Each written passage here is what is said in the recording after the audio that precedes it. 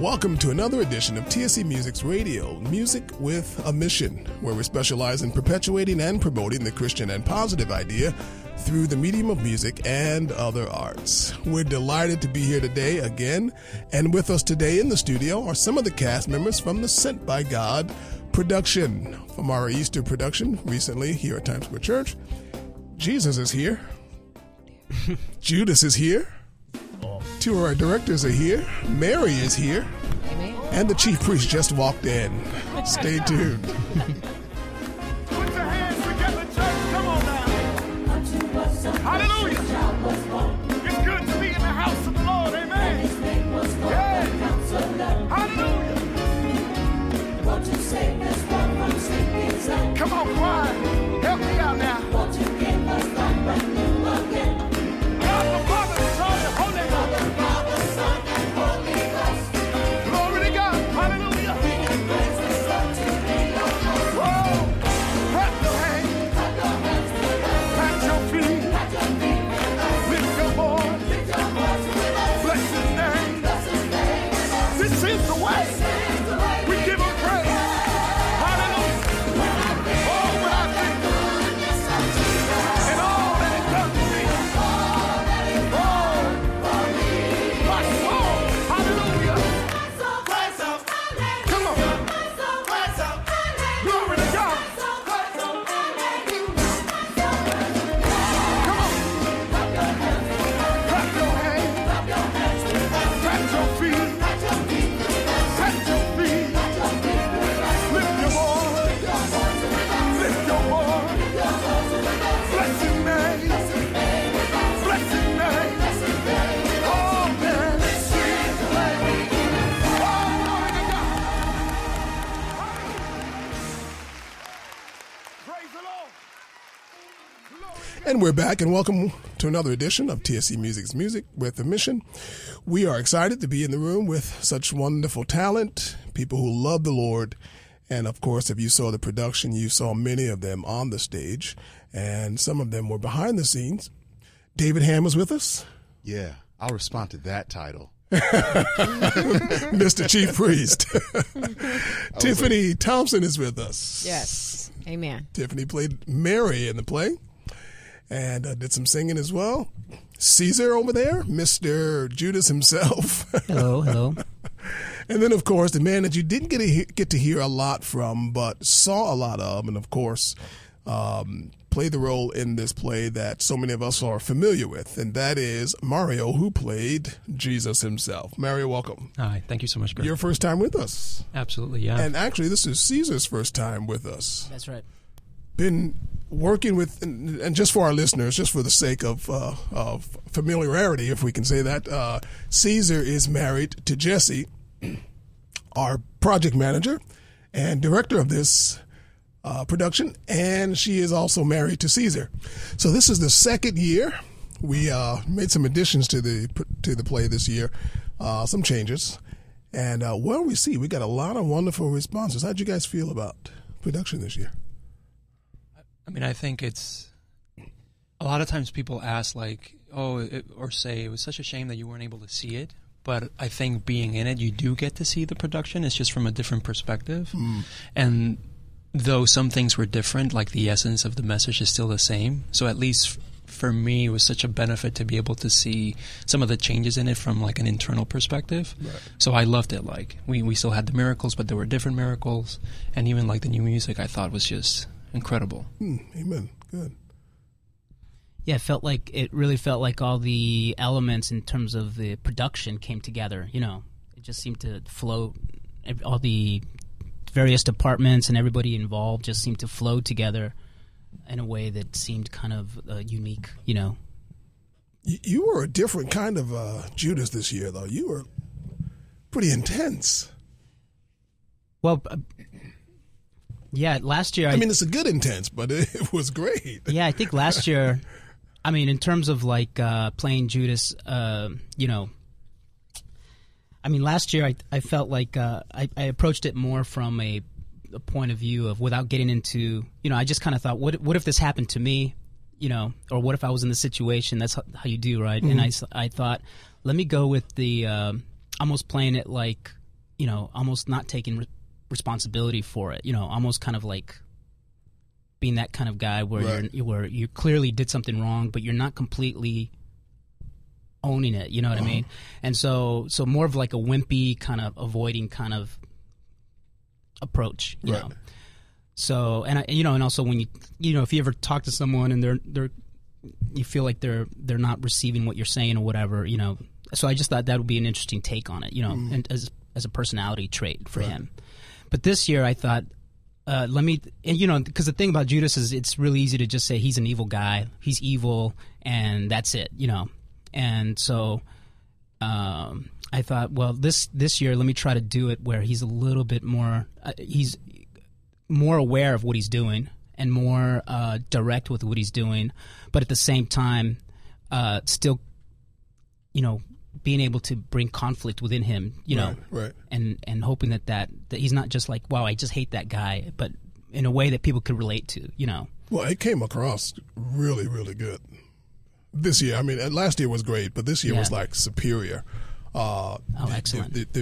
The emotions in your face, the cry in your voice, all of it was just phenomenal. I think Judas, and I think a lot of people, like you said, you used the term ownership. He owned it, Yeah. Judas knew what he was doing. Yeah. And he owned it right up until the point of death. He owned it right up until that point. It was never a denial, in other words. No. He was. I mean, he was it's not like he wasn't wrong. He was wrong, but in terms of how right, or maybe even how he was just trying to come off to others or something. Because ultimately, I mean, Judas is an interesting character. I always think of Judas as he puts the fear of God in you, because nobody wants to go down that road, or you don't want to find yourself. At least I don't want to find myself in that place, Right. And so I always think of him as this, But all that aside, I just approached it owning it, and then just let the rest. If I said it was divine treason. Divine treason. Yeah. It was divine treason. Divine treason. Because there's no getting around it. It's just, it is what it is, so. And then in dealing on that level, you just have to bring it down to like, well, when do I do something wrong and own it? You know what I mean? And then you enter in that way. Yeah, and it could be as simple as, getting into an argument with someone or thinking I'm wrong, whatever. And we all have to. And we all, Mary. Yes, sir. Yes. Role was pretty much the same as last year, but we get the same responses, or we got the same response this year as we did last year with regards to Mary's role. When Mary said, "Be careful whom you kiss," it made me cry. I'm reading from a comment from somebody who sent us an email or a tweet. It made me cry. And and many of them said the same thing last year. It was so intense. And I think even this year, Mary was in her element. I mean, she was like really, it was intense. It was, you brought people into that moment. It was a mother to her son, and you're a mom, so I guess that made that part easy. But this was the mother of the Christ, the earthly mother of the Christ. How'd you walk into that role? How did I walk into it? Mr. Thomas. It wasn't my idea. No, I'm just kidding. I just related Mary to my personal life and having to make such a hard decision of letting go of something that you really didn't want to let go of, and thinking your life would go one way, but in fact, God has a different plan, a better plan. And although that may hurt you deeply and tremendously, you have to submit to it. And that's the way I approach this role, because I went through something like that similar in my life, my own personal life. So it wasn't easy. And I think, that's why it was so emotional for me, because it's so personal. And then when I think of, Christ as my child, I mean, it's just, I couldn't imagine being Mary or living what she lived. So I had to make it personal to myself and my relationship with God and the things that I don't want to let go of, the things that I have to let go of for the betterment of myself and for the glory of God, and which is what it's really all about. So that's how I approached it both times, but more so this year because I have a better understanding of what God is doing in my life now, and you know, how everything that I do for Him is for His glory. Yeah. You know, so that's how I approached it. That's awesome. I think that helps every person who has to play a specific role. You know, you got to enter that character, but then also, you know, it helps to kind of find out where you are in that character as well, and it certainly makes it a lot easier to play that role, even if it's just a small part. You know, maybe you're not a guy who's guilty of treason, but you know, we've all done it. We're guilty of something. Exactly. We're all guilty, you know, something. And Mr. Chief Priest over here, who still looks priestly, he kept his beard, you know, the whole thing. Got his robe on. I trimmed that thing down. Way down. Year 2 for you, it was phenomenal. Oh yeah, I just felt like overall too, it just the play just it grew. I just felt stronger this year. It's almost like kind of almost as a whole, it matured. Yeah. You know.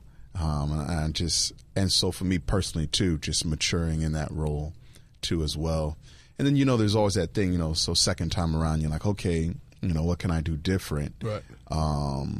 But I gotta really just call out, you know, Jesse and Tiffany who did a really good job too in just directing me, because sometimes I have a tendency where like so the part of me that just straight out loves acting, so I'll just start exploring all types of things. I mean, like there were some rehearsals where I just went like old English, just creating a character that was starting to kind of set away far from like the overall community of the cast and the story and the people.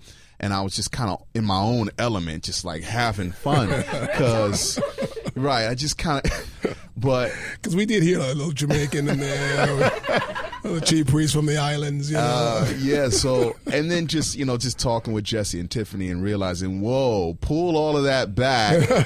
Let's keep this guy real and relevant to a growing religious culture that we have in our community.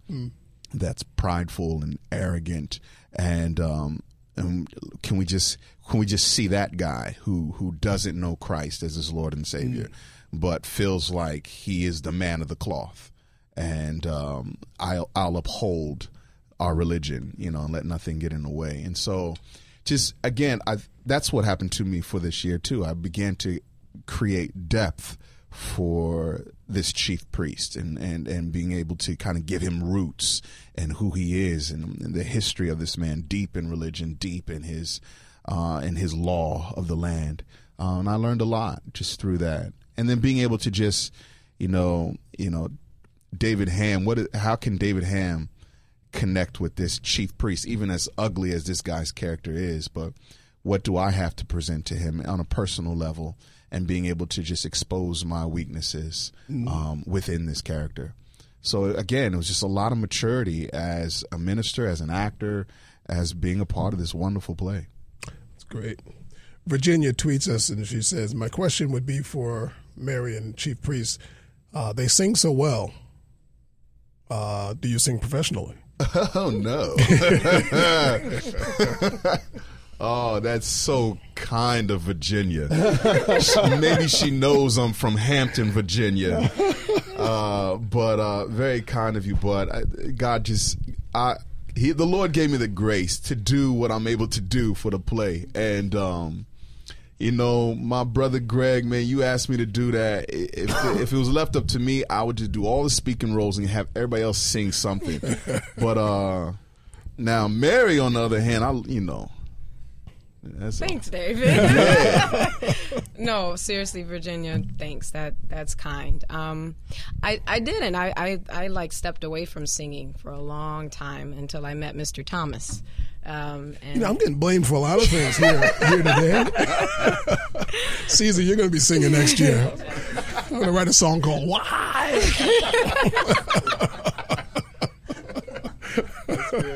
Be careful who you blame. Yeah, right? But yeah, now I'm just blessed to be able to offer my gifts and my talents to the Lord and bless people with it at the same time. And I don't know if you would call it professional, but working on music outside of TSC is what I'm working on now, which is good. It's a good thing. So good. Yeah, she's a professional. amen. Here's a little bit of Senpai. I want to tell you a story.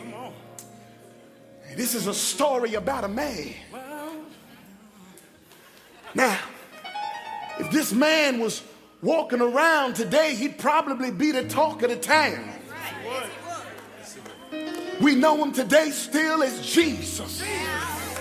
Prophets called him Wonderful Counselor, the Everlasting Father, the Prince of Peace. Do you know him? Yes. If you know him, somebody help me say amen, amen. Hallelujah, hallelujah. My God. Now, some people today still believe that Jesus never existed. But I'm here to tell you indeed that Jesus did live, and he lives even today. Now, I want you to go back with me. I said, I want you to go back with me. I want you to go back with me to one Sunday morning when Jesus took a donkey ride. Now pick the dusty streets of Jerusalem, where priests and elders in their fancy robes, they strode around town. They stick out their chest, proclaim we are the best, and challenge anyone to disagree. And in the marketplace, vendors sell their wares. Lambs for slaughter, turtle doves by the pair. Carpenters haggle over the price of timber and nails, fabric, pottery, grain, all for sale. Beyond the temple, there's work to do, and every man has their share. Can you see the shepherds guide their flock through the crowded square? Each day the ladies draw water at the well, a cool, refreshing drink. But a woman's work is never done. She washes her linens, scrub and rinse, hung out to dry under the hot sun. But someone's approaching, the one they've heard tell of, the one who performs miracles and speaks about God's love. Steady along the path he took. Some even took to climbing trees just to get a better look. Now, there were no cell phones back then. There was no text messages back then. There was no Google or YouTube to get your info. There was no flat screen TVs with your 6 o'clock news. There was no satellite radio orbiting around space. There was no Facebook or Twitter bird or whatever you're using. But if you wanted to get a message out, you had to tell somebody face to face. And nothing traveled faster than word of mouth. So I can just imagine that by the time he rode into town, it didn't take long for the word to get around. There's a stranger in town. He's offering peace to everybody. He's bringing joy to those in sorrow. He's mending broken hearts. He's piecing together shattered dreams. He's making a way out of no way. And as he made his way into the town of Jerusalem, the people that followed, they cried and they shouted, "Hail him! Hail him! Hail the King of Kings! He's healing the sick. He's raising the dead. He's bringing sight." That was a little bit of Sent by God 2012, and we've got some of the cast here with us in the studio today. We talked earlier about some of the new scenes, particularly at the top of the production. If you saw it last year, we had several scenes of healing taking place where Jesus encounters people and either performs a healing or there's some encounter with Christ. And this year we changed several of those scenes. And I agree with Dave that it was a bump up. It was different. It was that element of surprise for a lot of people who saw it last year and thought they would see it again. But surprise, surprise. And wonderful surprises. A lot of new things happened this year that I think moved the storyline deeper, if I can say that, into the hearts of the viewers. Jesse was very instrumental in that. And Jess, it's always good to have you here. Well, you're always here with us, but I'm kind of always here. I may not say anything. we have to but I'm pretend usually that you're in the not always background. here. Yeah. But Jess has been instrumental in helping to rewrite some of those scenes. And where'd you get the idea to bring the adulterous woman in? Because that was that's your not idea. I know, but Still getting I just I know, right? I just had the idea, but you had the concept. You and Tiffany got together and you guys figured out how to bring that to the stage, how to make that happen. Well, I mean, I just remember one day, as this was either end of last year, beginning of this year, we were sitting at this table and trying to figure out, okay, what are we going to put in this opening scene, to make it fresh. And, the idea being there's no shortage of miracles that Jesus performs, so there's no reason to stick to the same 2 or 4 that we did last year. And I know we just kind of started brainstorming and had a list of probably about 8 had a few, and then started brainstorming and came up with some more that we liked, and then kind of wound up narrowing it down. And I remember Greg saying, "Well, this and the stones, and they want to stone her, and then how do we do?" And so we just kind of went with it. And the idea with these miracles too, because we do most of it without speaking, and the way that we've done Mario's character of Jesus, that he doesn't speak in the play. So it was really a matter of, like, for each one of those miracles or those interactions is just kind of distilling it down to the essential interaction, and with the adulterous woman, it's like they bring him to him, the law says to stone her, what do you say? And that challenge to Jesus. And then he writes in the sand, he gets up and gestures for, them, go ahead, cast the first stone, and they walk away. I mean, that's the essence of that interaction. And it's really there. It's already there in the story. It's just bringing it to the stage. Yeah. And I love it because it's not really a miracle. It's an interaction. Yeah. It's not. It's not like Jesus snapped his fingers and stones appeared. Or he snapped his fingers and wiggled his nose and they lost their stones. It was an interaction that I thought was pivotal in relaying this message, and that is that not only did Jesus perform miracles, but he stood for truth and he challenged people with truth. And in this case, this was a challenge. It was a challenge with truth, and to which all of them had to drop their stones and walk away because truth was speaking to their hearts. Even if Jesus didn't say a word, truth was speaking to their hearts. And there's a lot of theoretical debate or discussion about what he may have been writing. Some people say he may have been writing their sins, and Johnny did this last week, Chief Priest did that the other week, and so and so. But that's neither here or there. I think the end of the day that message really was about, Jesus confronting them with truth, but then also presenting this woman with an opportunity of restoration. Yeah. Well, and that's what in the lyrics to the song that you wrote that go with that piece, it says, he healed the brokenhearted and the sin sick soul, which, and by including that in with the healings, it's like showing that that healing of the soul and, and forgiveness of sin is just as miraculous and important as any of these other physical healings too. God is incredible. God is with you. God is aware of your struggle. God is ready to forgive. God is powerful. God is your friend. God is a good listener. God is for you. God is willing to God help. is and always will God be. is able to protect. God good. is power to God change. is a provider. God is Jesus. God is here. God now. is the one who loves you. God is merciful. God is the husband to the widow. God is the one with your God is there when no one else is. TSC Music Radio, where God is.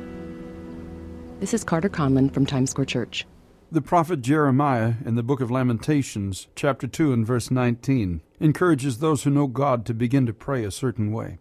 He said, "Get up and cry out in the night. Pour out your heart like water before the Lord.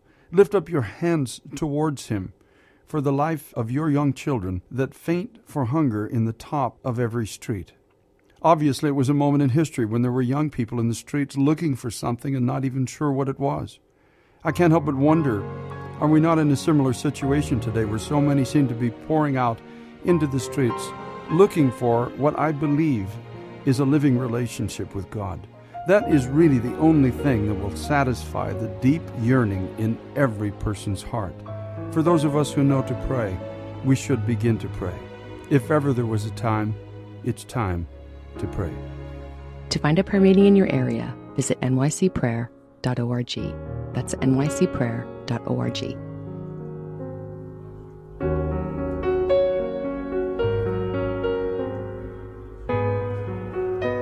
I want to go back to something. Dave's talked about having to sing, and when I asked him to play this role and sing a little bit, and I don't know if you remember this, but in the original script, Judas was a dancer. Remember that? I do remember that.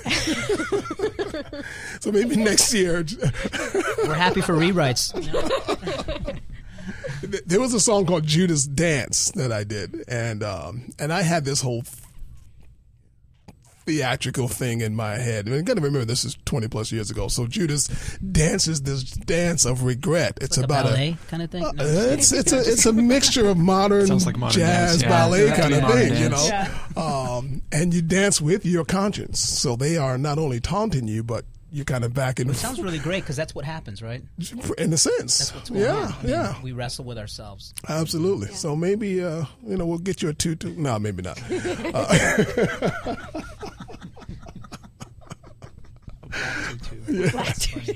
Now, Mario, you played Jesus. It had to be hard for you to, one, because I'm looking at you now and you look 30 years younger. I need to say that he looks. Am I right? I'm shaving. Can I get a witness in the studio? Yeah. I did a double take when he came back in. And that's a hair thing. He cut his facial hair and all that good stuff. But it had to be hard to go through that entire production without saying a word. I mean, that's got to be extremely hard for, and I'm not an actor, but that's got to be extremely hard for an actor who has to, with his body language, say all the things that he can't say verbally. Yeah. It's interesting because, a lot of people have brought that up. And, at this point, there's been consistency with my answer. And what that is I love the fact that there are no lines for Jesus in this production, only because my personal take on it is that people know pretty well what it is that Jesus said. And say if lines were a part of this character that I would have to play, there would be a lot of work that would need to go into that in terms of like interpretation and delivery of these lines. But kind of like how we were talking about the miracles and those interactions, there's such power in the actions and the things that Jesus did that I think it just adds this whole dimension of weight to it, where audiences, they have an idea, or they have kind of like, an understanding of what Jesus stood for and what he said, but to see those things performed without any room for interpretation or me misdelivering a line or, putting on an actor hat and digging into the craft and all this work that actors do to arrive at these things. This is Jesus. So, I'm glad that there are no lines. So in terms of it being hard, it's really interesting because I'm just going to say it. In a way, it wasn't hard. The way the Lord did it through me was he put this thought in my head, and it's like, Lord, your spirit lives in me. You live in me. And I just need to trust you for this. Like, there's no level of preparation or research or anything that I could do as an actor to come even close to playing this part. So really, this needs to be you, Lord, really animating and using the direction and using me as a vessel. So what was really amazing for me as a performer, if we can call it that, is like being in it and performing these miracles. I was the recipient of all those miracles. So looking for that truth within my own experience, it's like, Lord, when you healed me, when I came running to you out of desperation and you met me, like those were the things that were going through my mind. So in that way, it was hard, but it was hard not to cry in every scene. It was hard in that opening scene not to want to join the singing and clap and worship in that moment, because I'm looking at the blind man, looking at the centurion, and really it's Jesus telling my story, and I'm seeing him interact with me in all of these things. So that to me has been like the biggest blessing. Like, I've been so ministered through this experience, and it's because, like, Lord, give me a little bit of insight in terms of like when I'm walking through the audience, like when you walked into Jerusalem, what were you thinking? And like just like these secrets, I feel like imagine being desperately in love with somebody and not being able to say anything because they don't give you the opportunity. Just some of these little things that just in spending time with him really, I think, enabled the story to be brought forth, as opposed to like preparation, backstory, research. It was really all the Holy Spirit. Mario could probably do a clinic on how to do pantomime like the right way in church, like because you see a lot of pantomime in local churches, and like it's most of the time, this is my opinion, but it's done the wrong way, like a lot. And Mario, when I watch you portray Jesus in a pantomime form, it's absolutely brilliant, and the way he expresses the emotions of Christ, the heart of Christ, the spirit of Christ, with just his face, his body language, his movements, absolutely brilliant. I got to say this, in the trial scene, without fail, this brother cries on, and it's not simply an acting cue, but he's crying in the moment of just genuinely having that moment that you have expressing Christ. And I see Mario broken in that moment. And in his brokenness, it's such an incredible revelation of Christ even more, that when he does that and he glances over at me and the tears just falling from his eye, you mess up my chief priest moment so bad. Every single show that we did is like the David in me was like, no, brother. Oh my gosh, I want to weep with you. Like, and here I am with like my fist in this frozen moment, like, oh my gosh, I'm about to cry right now. But man, you got me every time, and even more just through the whole time, every encounter that we had with eye contact, I was just like, wow, what a depiction of Christ Jesus that this brother plays, man. Thank you for that. Really good, really good. Yeah, tell us your story real quick. I mean, obviously you indicated that you were watching your story in a sense. How did you come to Christ? To make a long story short, I was raised in the church, and I always, as a child, I always wanted to be an actor. Moved to New York to pursue that 100%. There was no plan B. It was the art or bust, nothing else. So finished college, I'm going to New York, this thing is going to happen. So acting in my past, in my particular story, was a huge idol for me, where like I almost in a way, in a very twisted way, I thought that God owed me because he had given me talent, and it's only a matter of time before I cash in on this that you gave me to achieve my own dreams. And it was very, very mixed up. But yeah, coming to New York City, pursued that 100%, knowing my upbringing, turned my back on the Lord, went 100% for this thing. And when I started achieving these things, I got to see how fruitless it was because I didn't have Christ. I wasn't nurturing that relationship. So for years I asked, Lord, am I going to be a professional actor? He never answered that prayer. But when I started praying, Lord, I want to know you. I want to know who you are. I want you to reveal yourself to me. He answered that loud and clear. And that became my priority. So for me to get to play this part, it's just the ultimate gift. It's the ultimate, undeserved expression of grace from his behalf to be able to do that, because, you know, in my pursuit of this thing, I turned my back on everything that I had believed growing up. So, you know, I am that, like that woman found in adultery, you know what I mean, living in sin, turning my back on the Lord. I am that blind man that like was pursuing my own dreams, and missing the fact that Jesus was making himself available to me. I was that, at a moment I was that centurion where like the Lord just put a seed of faith in me, where like, Lord, if I come to you, will you do something amazing in my life? So, you know, I could go on and on about just how the Lord has intervened in my life. So, and it's amazing. It's there are no words to describe just the fact that, also knowing that the Lord is the one that cast all these parts, that he's given me this opportunity to not just do it once, but to do it twice. And it's not a performance, it's the gospel. Right. It never gets old. You know, every time we hear that message, like the Holy Spirit gives witness within us. So to be able to experience that in this type of realm is God is so good. Yeah. It's so amazing. I feel like you're going to be doing this again next year. We'll see, yeah. We've got at least one more year in us. Yeah, we'll start growing hair. Yes, just let me know, Jesse. All right. I'm going to switch gears just for a moment, because I know we're talking about Sent by God, but this is Caesar's first time with us. And Caesar, I met Caesar 11 years ago. I met the two of you at the same time. 11 years ago. About 11 years ago. We were doing a production called Crossed. We talk about it. And I think I still have the video.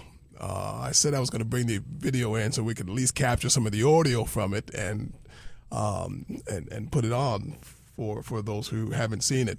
But you talk a little bit about your life in Crossed, which is a stage testimonial type production. Tell us a little bit about where you were then and how you were able to take even that experience, because I know you've got a theater background, or where you were then and how you were able to take some of that experience and apply it to this role. Well, let's see. I came to New York in '89. I studied acting up until 2000. Or until about 97, 98. I was involved in theater here. Nothing major. I was always just doing off Broadway, like, you know, off Broadway, black box, experimental, avant-garde, crazy stuff. For me, it was all about, like, trying to create something new and fresh and shock people, or, you know, get reactions, you know. Mm-hmm. So, but anyways, but I did study for a long time, and I worked at a theater for about 7 years, where it was, you know, I actually moved into the theater. I worked at the theater. I was there. That when that ended, I left acting. You know, I left really empty and not really having grown up in the church or anything. I just didn't know what else to do with myself. And it you know, fast forward a little bit. I started volunteering at the church right after like 9/11, and I had met Jesse, and we were, you know, coming to church and stuff, and got involved with volunteering in the missions department. Once that happened, that's when Cross started taking shape. So at that point, I was still even trying to figure out what it meant to be a Christian, what life was supposed to be, how it was supposed to be. I didn't know, you know, what kind of job are you supposed to get? What kind of job are you not supposed to get? I don't even know what I'm supposed to do. As if Christians have different kinds of jobs? Is that what it was? Yeah, I mean, it was almost like, I mean, at that point in my life, I was so in despair with just basic, like, I don't know what to do with myself, you know? And God, I know that you're real. What do I do with myself? Like, what do I do? Like, I don't have a degree. I don't have, I have this theater stuff, but I know that it's not going to be found in that, so what do I do? So I just started volunteering. And in that, the door opened to do this testimonial type play, Crossed. So everything was brand new for me, even as a Christian, and even doing that play I considered kind of my coming out as a Christian to even to friends and stuff, you know, because I kind of was coming to church, but I had another life, and, you know, because I didn't know how to do it, or I didn't understand. I just didn't understand. It was just basically so. But once Crossed happened,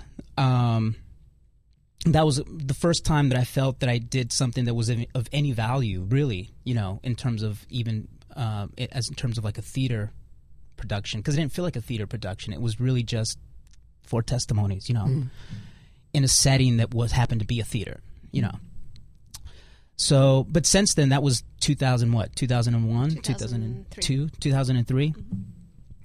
So, flash forward. Since then, I've settled down. I've matured in terms of even my walk and my understanding, and I'm not, a lot of insecurities have, I'm just in a different place. And now, coming to, and since then, I've been volunteering and involved in different productions here and stuff like that. But at this point, doing this, it has nothing to do with the performance, has nothing to do with hopefully I'm good, it has nothing to do with, I could care less about any of those, it's kind of like this theater thing, and it doesn't reign over my head the way it used to at all. You know what I mean? It's like I feel totally free in terms of being, secure with who I am in Christ, and not really needing that applause or needing that, that thing. And so it felt really effortless to kind of come in and actually, approach a role in the way that I learned how to approach a role, and just do it for the right reasons and without any of the wrong reasons interfering. That's what it felt like anyways for me. Like I was just free to do it and then free to walk away, and great that people are blessed. And then, it's just a day of ministering, and then we're moving on to the next thing, and we're going to minister some more. And if it comes back again, okay. And whatever God opens up for us to do, then great, because that's all I want to do. I just want to serve. I just want to do, and just that's done. I don't have to. It's not a feather in my cap. It's not a feather in any. It's just, thank you, God. That was awesome, and we're moving on. And wherever you want to go. Whereas before I might have been like, that was, might talk about, but it's kind of still a feather in my cap, right, or I'm still needing a little, but or insecure because did I do good? Did I do good? Did I do good? Where I spent a lot of years doing that because I'm looking for some kind of affirmation or whatever, but God's sense has, taken that away, and I don't need that for my sense of self or sense of who I am or whatever. I mean, I'm not, you don't want to be hated or whatever, but I'm not necessarily, it's just walking and saying, God, what's next? Like, what do you have next for us? And this being content. Like, I don't know what's going to happen tomorrow, but I know that I don't have to try to beat my chest or try to impress people. Or that's kind of how I feel. Not that I'm anything special. I'm not. I came out of an ashtray. You know what I mean? So I don't. But I just feel freer. Right. And not so tied up in insecurities. And I don't feel. I just feel like whether we're going and feeding people, homeless people or something, or doing this play or doing a Bible study or whatever it is, it's just serving for that time. Because your motivation is right. Just the motivation. The I purpose hopefully, is clear. I'm not at all saying I'm beyond messing up. I'm just saying in the way that I used to be, I feel like I've grown a lot. So it's not like this thing, that I'm afraid of. Because at the same time, it's like I'm not going to ever touch that because that's evil, Right. Well, now it can just be used in the right way, and it's done, And I think for all of us, and all of you particularly in this room, when your purposes are pure, and this is for the Lord, it's for the sake of the call, if you will, that it's okay to want to be your best when you do this. Yeah, absolutely. I thought you were going to say something. No, I was just agreeing with you. So you do, it's okay to because the human side of us wants to know that at the end of the day, this was not only well received, but it was good, So you kind of want that affirmation in that, was it good? Was it effective? You want it to be a blessing. Right. Was it a blessing? But not, man, Dave, you were just incredible. You're not looking for that. You're not looking for Mario. You didn't say a word, but man, I heard you. You're not looking for that as much as you are. The purpose of this was to minister the gospel of Jesus Christ, to see lives affected and changed, and to see people come to the saving knowledge of Jesus Christ. And that happened. That happened because we have this email right here. And I'm going to read this because we've got quite a few replies. But listen to this one. The presentation of the gospel at Sunday's service was precious and effective. My wife attended with me, and I believe it had a very large impact on her heart. She is a non-believing Jew. who I believe or who I've been praying for and loving with Jesus' abiding assistance for 25 years. She will not come to Times Square Church often with me, but when she does, I believe she finds the presence of God is undeniable. I know she also feels the love and wonderfully diverse body, a remarkable thing. And I'll blot out her name. I'll just call her Anne for now because he names her. Is struggling right now with understanding how Jesus can be the Son of God and God in the flesh. And Sunday's service led to a discussion that only the Holy Spirit could have facilitated. I wait expectantly for the salvation of the Lord for my wife. Thank you for your prayers. Thank you for this production. May God bless you all. So people have been affected like this. Lives are, and only God knows where Anne will be, where she is today, or where she'll be this time next year. We had somebody in the production who played the adulterous woman, Aletta, who in a rehearsal made it clear to us that she gave her life to the Lord through a Christmas production, I think it was. Was it Aletta? I believe it was Aletta. No, it was her. Was it? I don't remember that part of her testimony. Yeah, So she told me she gave her life to the Lord, and it was through a production here at Times Square Church. You're kidding. And so it's not just, Sunday has its place, and Sunday is that preaching hour, and it reaches that a specific group of people. Tuesday has a place, but then Monday has its place, whether it's around the water cooler or in the parking garage or on the subway. There's a place for the preaching of the gospel there. And so I think the gospel gets preached. And we've got to begin to thank God for the souls we see come to the Lord and the ones we don't see. That's right. We'll call her Anne, but Anne is on her way to knowing Jesus. Her husband is walking with the Lord. But she's got questions now that she wouldn't dare ask prior to Easter Sunday. That makes me think of, we're basically just telling a story, right? But it's the story. It's God's story. And that's all, that's all Christ would do. He would walk in and tell, a lot of times he would just tell a story, And that's why I feel like we're just telling a story enabled by him, and then people can have to deal with it. In the same way that Christ was in the play, he's walking around not saying a word, and like we were talking about, everyone around him has to deal with him. Right. And you see the variations of how people deal with him, And but there's a lot of stories in the world, but this is that that's why he says, "I am the truth." You got to deal with that. You know what I mean? Right. He's not talking about truth or a variation of truth. He comes and he says, "I am the truth." Right. And then he turns around and says, "Heaven is like this," and then he'll give you a parable. And you got to deal with that. You got to deal. You just got to deal with it. I like the way you say that because just as much as we get wonderful, positive responses, there's always somebody who's going to see something or say something that they didn't like. And we got a few of those as well. Now, Jess, I got to move to the mocker scene because that's it's always the controversial one. Yeah, in addition to the trial scene, which was great, I thought, how the Lord allowed us to pull it together. But the mocker scene, last year we did something a little different than we did this year, in that we changed the mockers for the most part. We didn't do much different, and we changed the music as well. And I thought last year that the way that scene came off, it seemed to be more about, he can't come down, he won't come down, which was not the intended message. The intended message was that, they've hung him there, for they know not what, because that's what Jesus says. Father, forgive them, for they know not what they do. And that was the message we were trying to, at least I wanted to communicate last year. And I didn't feel that the music did that. I didn't feel like the mockers specifically did that. So this year we tried to tone it down a little bit, and then of course came with the new music, for they know not what they do. Just a line.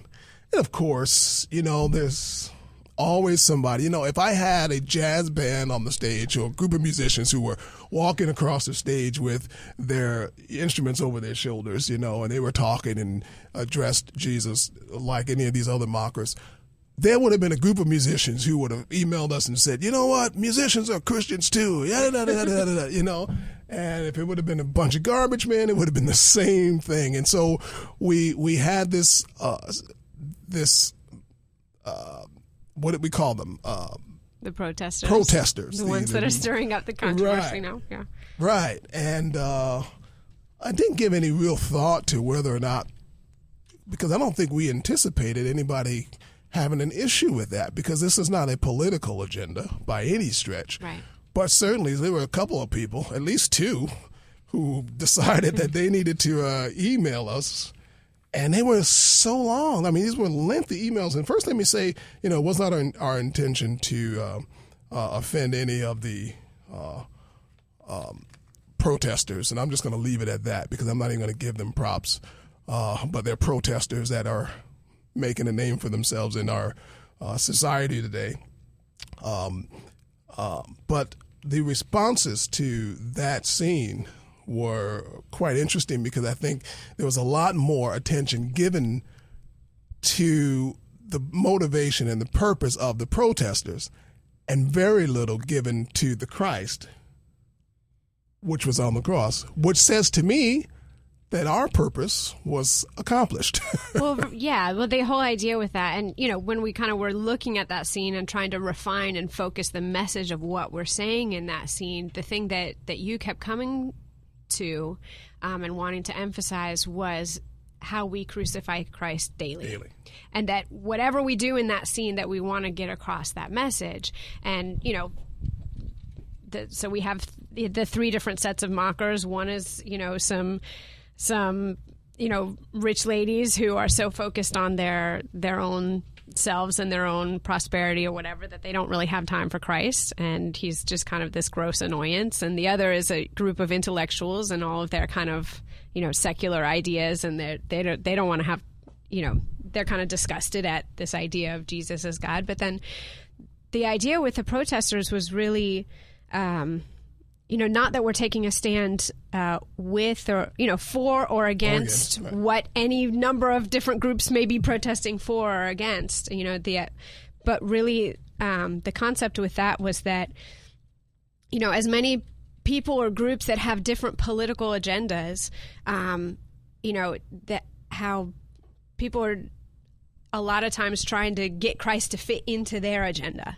And, where, can Jesus be used for me, or he can't, or then I'm against Jesus, or what, and the last line, the protesters say, to Christ on the cross, which side are you on? Mm-hmm. Are you for us, or are you with them? All the other people that we may be protesting for or against. And, the idea being that Christ isn't a political agenda.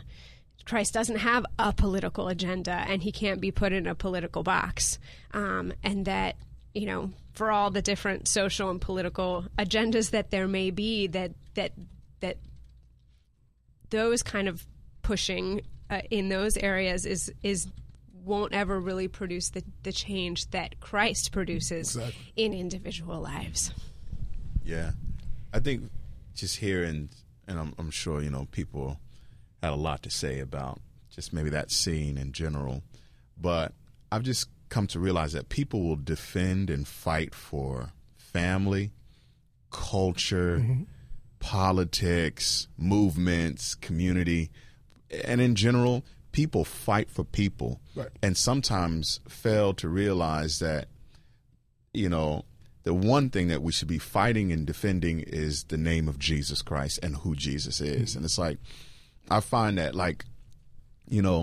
you can see something like that, you can see a scene like that, and you're quick to defend the people and forget the central message of Jesus Christ. And it's like, man, be careful we need to be careful how we get hung up on our movements, on our politics, on our community, and not see things through the eyes of Jesus Christ and how Jesus wants us to perceive and observe and look at things. And again, that message was really powerful for me in that scene. I love the risk that was taken to just kind of, throw a monkey wrench in the flow of the show, because for me that it was relevant, it was on time. Mm-hmm. This is New York City, absolutely well illustrated in that scene, and yet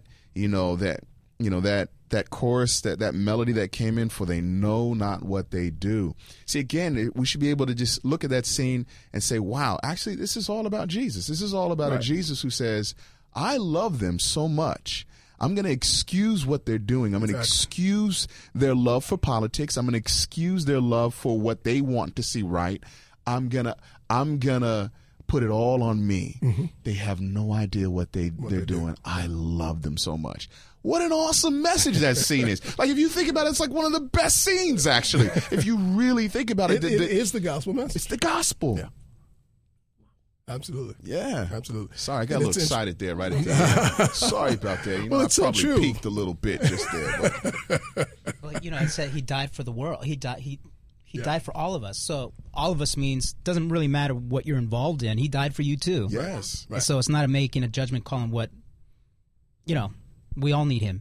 Yeah. Right. So, and I think when you really look at all of the mockers scenes, there's a little representation of all of the lifestyles that are very real, not just in New York City, but in life in general, in society in general, around the world. I mean, prior to them, you had this uppity woman talking about a $10 million condo. I mean, how way over my head is that? You know, that's not, I don't even have, I can't walk down the same street with some of these people, but Christ died for them. And there's no end of variations that we could do, one on the healing scene, but also no end of variations that we could do on the mocker scene. Should we do this again next year? I mean, just put it out there. Change them all up again, because it's not about... Or keep them, or whatever, but it's not about, pointing out these groups of people are wrong. Right. It's pointing out, look at all of us, look at all the stuff that we do and get so focused on that we can dismiss Christ in any kind of situation. Yeah. It could be 3, it could be 5, it could be 10 different, subsets of people or subsets of our society, sure. But that out of the abundance of the heart, the mouth speaks. And when one would choose to jump over the message, which was clear, and jump to their cause, let you know where their heart is.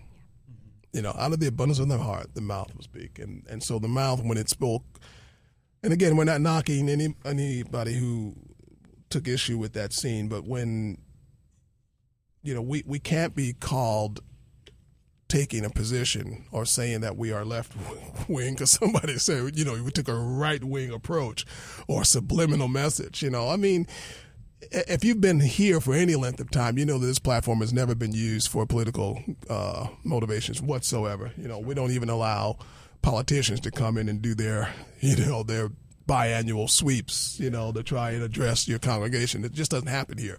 So, but I'm grateful. I'm grateful to all of those people who wrote in, both for and those who took issue with some of the scenes. Let's go to that scene right now.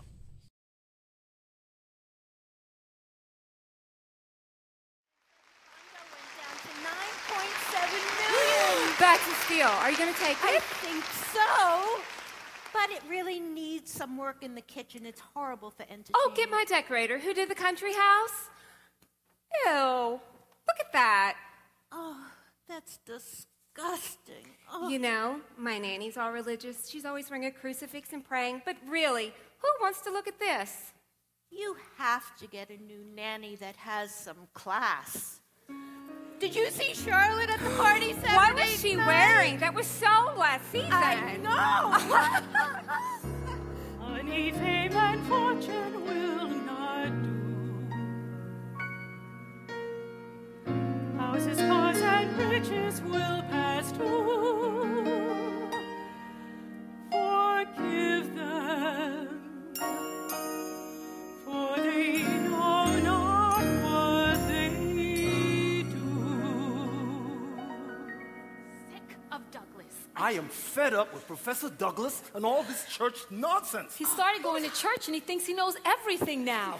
Now, I don't mind if people want to go to church to make themselves feel better. But for me, I need proof. Mm-hmm. Yes, rational scientific inquiry. Exactly. That's how you find out how things happen and why they happen. And take a look at this. A dying man on a cross? How can any rational person think that this is their God and that he created the world? I mean, ridiculous. In all my research, I've found no evidence. absolutely no evidence. And you won't. It's not even worth talking about. These people, they're brainwashed. They need to be enlightened. They need to be like us. Exactly. I mean, I can't explain how come that... Which in search for answers they can find. Searching seems to find no peace of mind. Forgive them, for they know not what they do. For they know not what they do. What do we want? Justice! When we want it now! What do we want? Justice! When we want it now! Wait, hold up. Is that Jesus? What can you do for us? Anything? Yo, we got a cause. For the people. For the 99. Are you with us? Are you with them? The man? With the regime? Big money? Which side are you on? Nothing. What do we want? Justice! When we want it? Now! What do we want? Justice! When we want it? Now! Doing what seems good and not what's right makes for restless days and sleepless nights. Forgive them, for they know not what they do. For they know not what they do. For they know not what they do.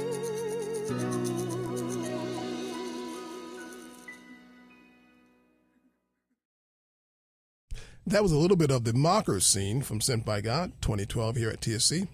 And in the studio again with us is some of the cast: Jesse Carrasco, Cesar Carrasco, Mario Eusebio. Yes, who played Jesus. Jesus could say that name. I'm not even going to mess it up. But, and, of course, David Hamm is with us, who played the chief priest, and Tiffany, who had to step out, also played Mary and helped with directing. Let's go to this trial scene, because that was the biggest and the newest addition. I had fun, right? And I was riding home one night, and I had this line in my head, and I think I came in the next morning and said, Jess, Tiff, I've got this. I think I got the trial scene. This is it. And so we start plugging away on it. And in, 45 minutes, I guess it was had the pretty sketch done. of it in 45. That was so much fun to work on because, we had the trial scene as a last year as a dialogue scene. Right. It was the one scene in the play that wasn't really musical. It was and as much as everybody who was in it did a great job with it last year, we just wanted to push it, you know? And there was the challenge with that trial is just creating this big, loud mob, out of control kind of sense, which is just hard. Directing it, everybody acting it, I'm like, Tiffany constantly and I last year like, more, bigger, louder, come on, get it, yell, And the only thing you guys didn't have last year were bullhorns. You should have been in the balcony with and, the actors, David and everybody, like, we can't hear, we got it. It was just hard.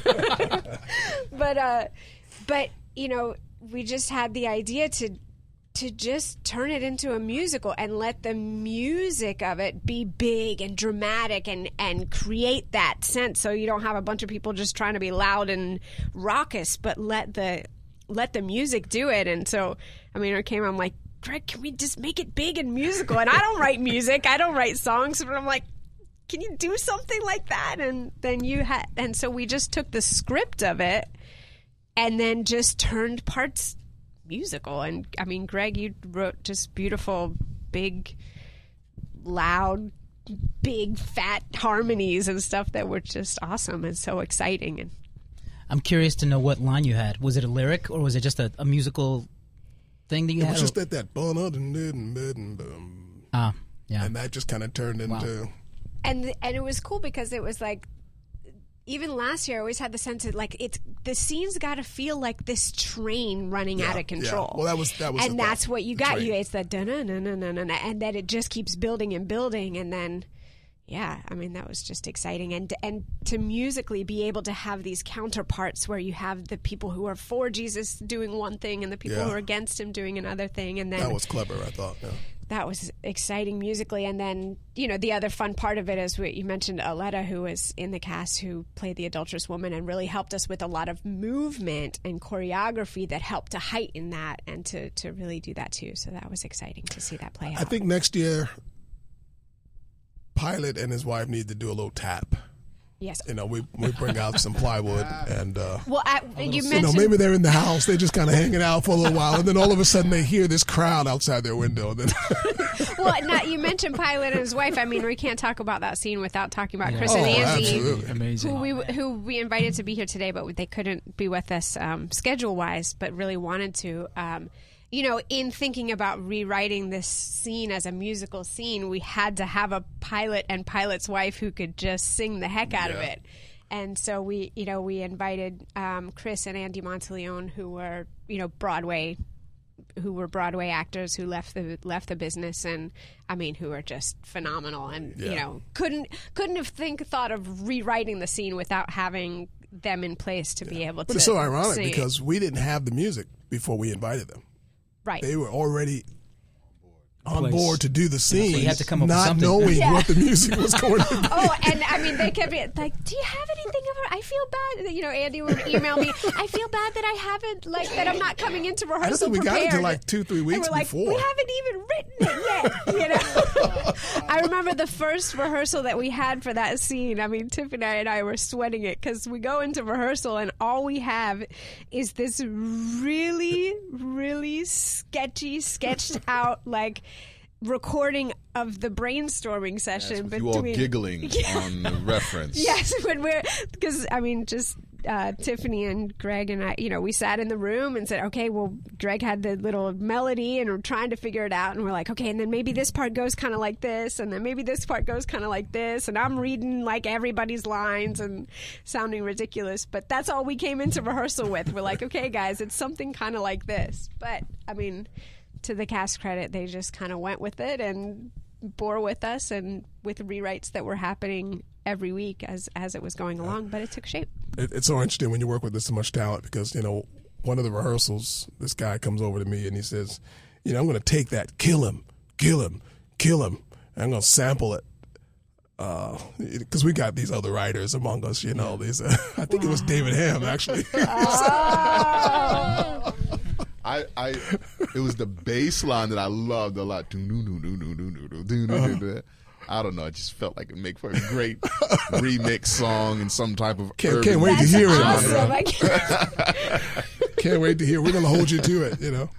No, it was absolutely incredible. I think very Broadway-ish, the trial scene. That's why. I think for us. Also, too, when we saw Andy and Chris the first time, I think, and they stepped out and did it, even just as rough as it was, we were all awed. Oh, they're really good. Oh my goodness. This is the real deal. Oh, we done stepped it up a notch. But it was refreshing just to see them. Their chemistry was absolutely brilliant. Yeah. And, man, yeah. And I know if they could be here today. I mean, they've expressed so much just of what this being part of this has meant to them. It's but it was the first time that they actually were able to work together and act and sing together on a stage. So I know that meant a lot to them and to their family. So awesome. Here's the trial scene. In a dream last night I suffered so much torment. There was something that I saw I can't explain. Husband, you must take heed to this simple warning. This man is an innocent man.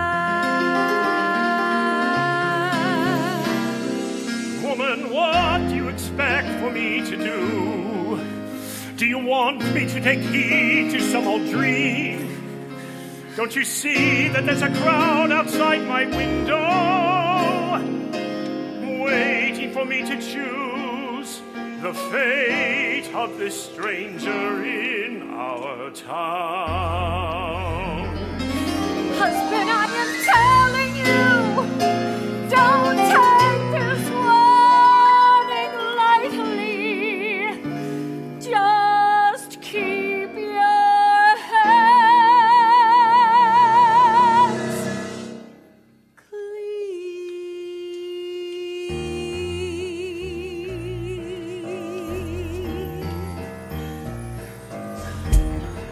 I find no fault in this man. Liar. Radical. We came to bring justice. He's a liar. No! A blasphemer! He must be killed, put him to death. But he's a liar.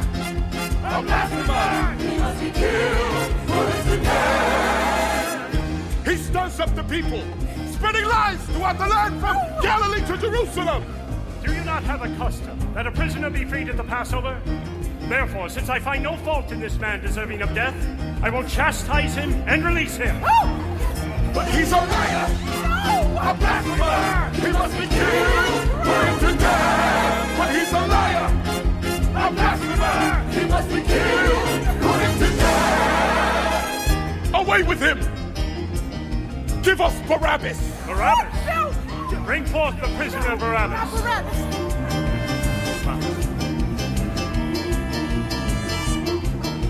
Is this the man you want free in your streets? No! Yes, yes, yes, yes, yes, yes, yes, yes! Yes!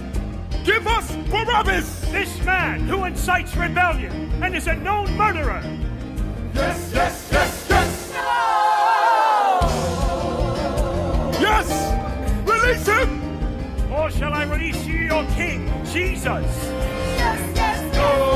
Yes, yes, yes, no! No! We have no king but Caesar! Away with Jesus! And what shall I do with Jesus, called the Messiah? Kill him! Kill him! Kill him! Kill him! Kill him! Kill him! Kill him! I will not be responsible for the death of this man. This is innocent blood. He is your responsibility. Then let his blood be upon us and our children. He shall be crucified. Crucify him. Crucify him.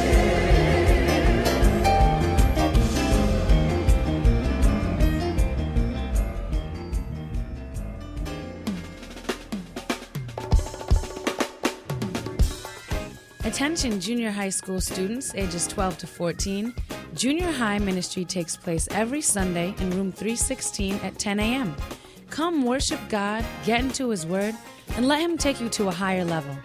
And high school students, there's a small group especially for you in the Education Annex on the second floor at 4 p.m. Study God's Word, build new friendships, and openly share and discuss life issues with your peers. For updates and details, visit our website, tscnyc.org. TSC, Music Radio, where God is.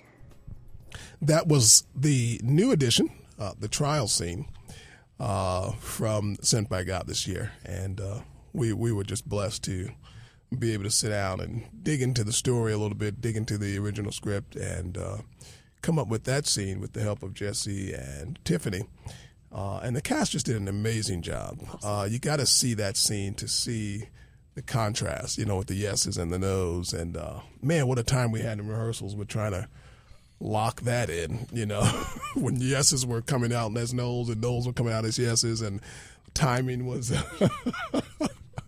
and timing is everything in something like this, especially when you got the band who's following charts. But it happened, and as it always does, when it's time to actually do it, the Lord gives us exactly what we need.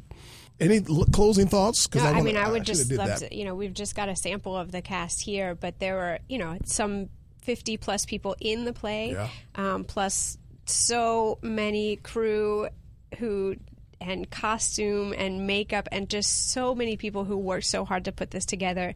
And even, just for the cast specifically, who we always encourage them, even those who didn't have speaking parts, and, the townspeople and everyone and the disciples, and just to really flesh out their characters and really be engaged throughout the whole. And, they all just did such a beautiful job and just ran with that, and really just fleshed out this production and the play and telling the story in a beautiful way. So, yay! And ladies who were up all hours of the night, putting glitter on the priests' hats, and just worked so hard and tirelessly and beautifully, and makeup and Loretta Bush and all her production team, and the video team, who we streamed the production too, and the video work was just superb on this. Wow. They just did a great job, because from my vantage point, I get to see all that, and they just, so many people that put so much into this, and I'm really grateful. I guess for me, like this time around, the one memory that I know I'm taking with me that'll last with me forever will be, because I mentioned before how really this is ministry, not just for the audience, but for ourselves as a cast. But before each performance, right, there would be praise and worship happening in the house, and then the cast would be off to the sidelines, just waiting for our turn to go around the back and come around through the front of the house.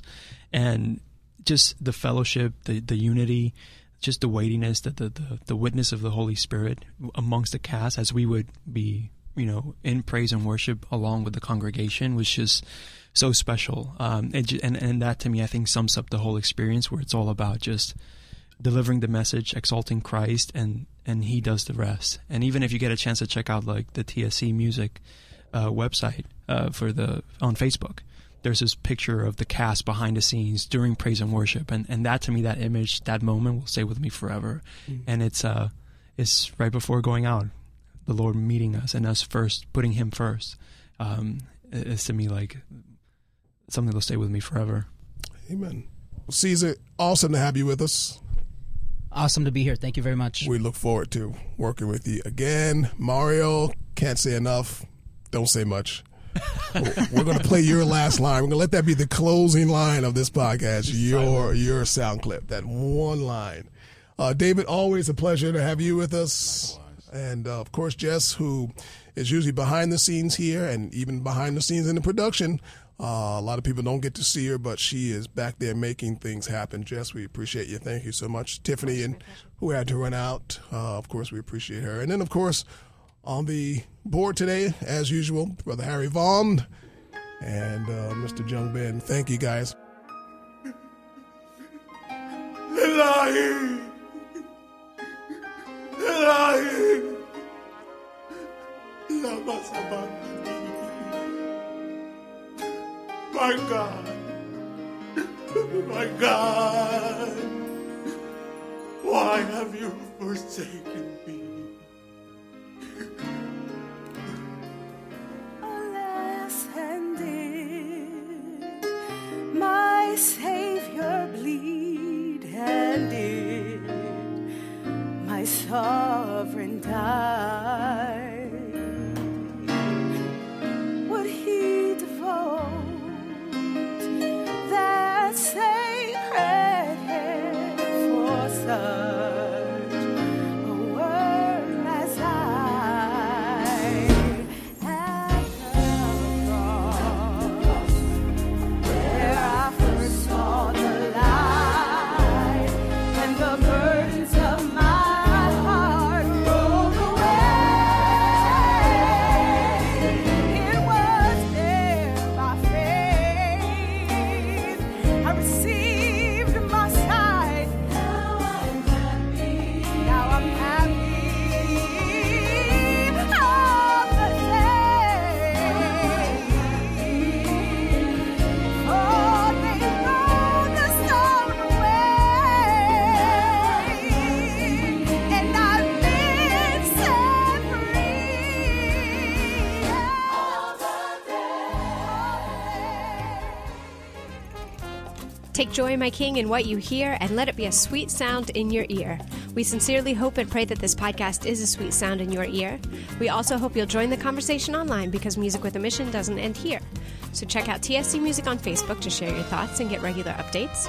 Follow us on Twitter at TSC Music Tweet for live tweets during every podcast interview. You can even tweet your questions for our podcast guests by using the hashtag MWMPodcast. And of course, you can always email us at music@timesquarechurch.org or visit the website tscnyc.org/music. Portions of music in this podcast provided by TSC Music, produced by the director of TSC Music, Greg Thomas, mixed and engineered by Harry Vaughn, and I'm the project manager, Jesse Carrasco. Coming up next week, our very own Tiffany Michelle shares new music from her soon-to-be-released EP. And remember, if ever we put the messenger before the message, we have failed to present an unblemished gospel. I'm Greg Thomas. Join us again next time. TSC Music with a Mission.